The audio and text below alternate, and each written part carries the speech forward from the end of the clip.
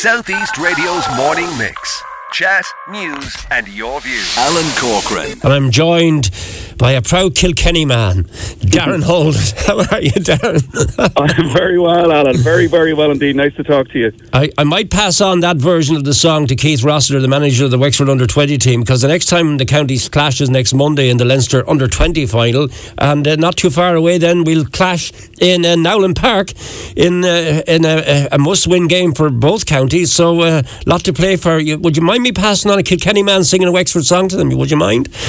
No, not at all. And I'll tell you a funny one. For the last number of years, the last song the Limerick senior hurlers play before they go out on the pitch for any big game is The Fields of Glory by the High Kings. Right. So if it brings them luck, we know what happened after all that, so it'll bring Wexford luck as well. Look, you're now smoothie now, because you're back in Wexford over the weekend, aren't you, Darren, with the High Kings? And look, I was just saying to Brona there, it's a while since you were in studio with me, but we've great memories of you guys actually performing live in studio, which please God will happen again. You had to place the county on your back, so that's how well it went down.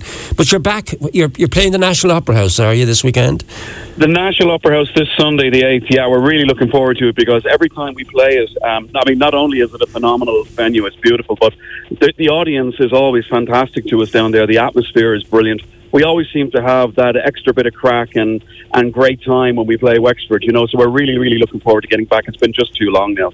You've been together since 2007, which is longer than a lot of bands, and the lineup has changed a little bit, hasn't it? But most of you, is it three of you have been together from the very start, Darren? Three of us.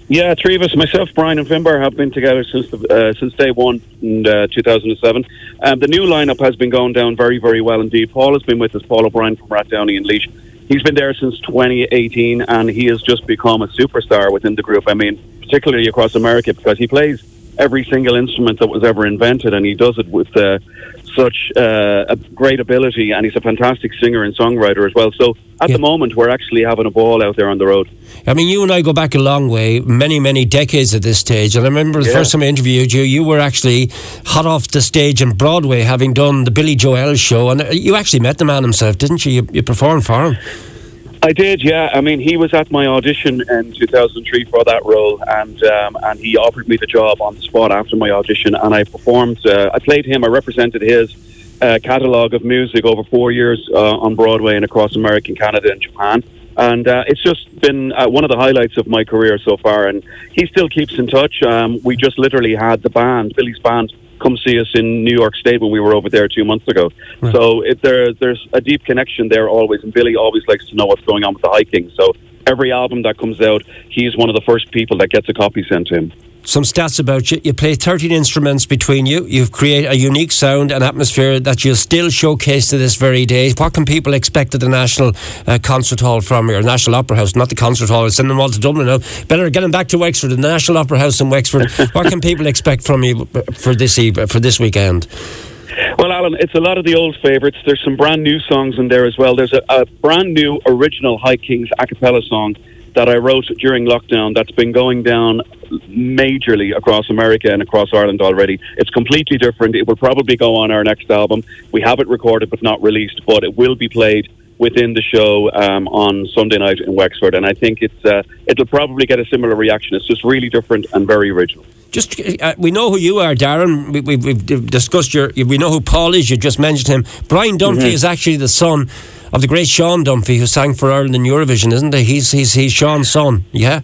He is indeed, and every bit the singer that Sean was, he didn't lick it off a stone. It's just, Brian's got one of the greatest voices we've heard in Ireland over the years, and he's a fine performer, fine entertainer, and writer as well. And Finbar Clancy, is he Liam's son, or is he Bobby's son? Which son is he, Finbar? He's Bobby's son. He's Bobby's son, yeah. But he does strike a very strong resemblance to Liam physically, and a lot of people think he's Liam's son when we go on festivals in America and stuff like that.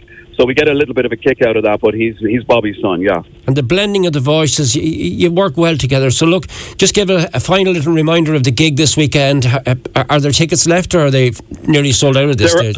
We've just heard this morning that there's very limited tickets remaining, so don't wait and act fast, because it's really going to be a very special show. We have a brand new big show on this tour, so it's the first time we're bringing that into the National Opera House on this Sunday night, the 8th. Southeast Radio's morning mix. Chat, news and your views.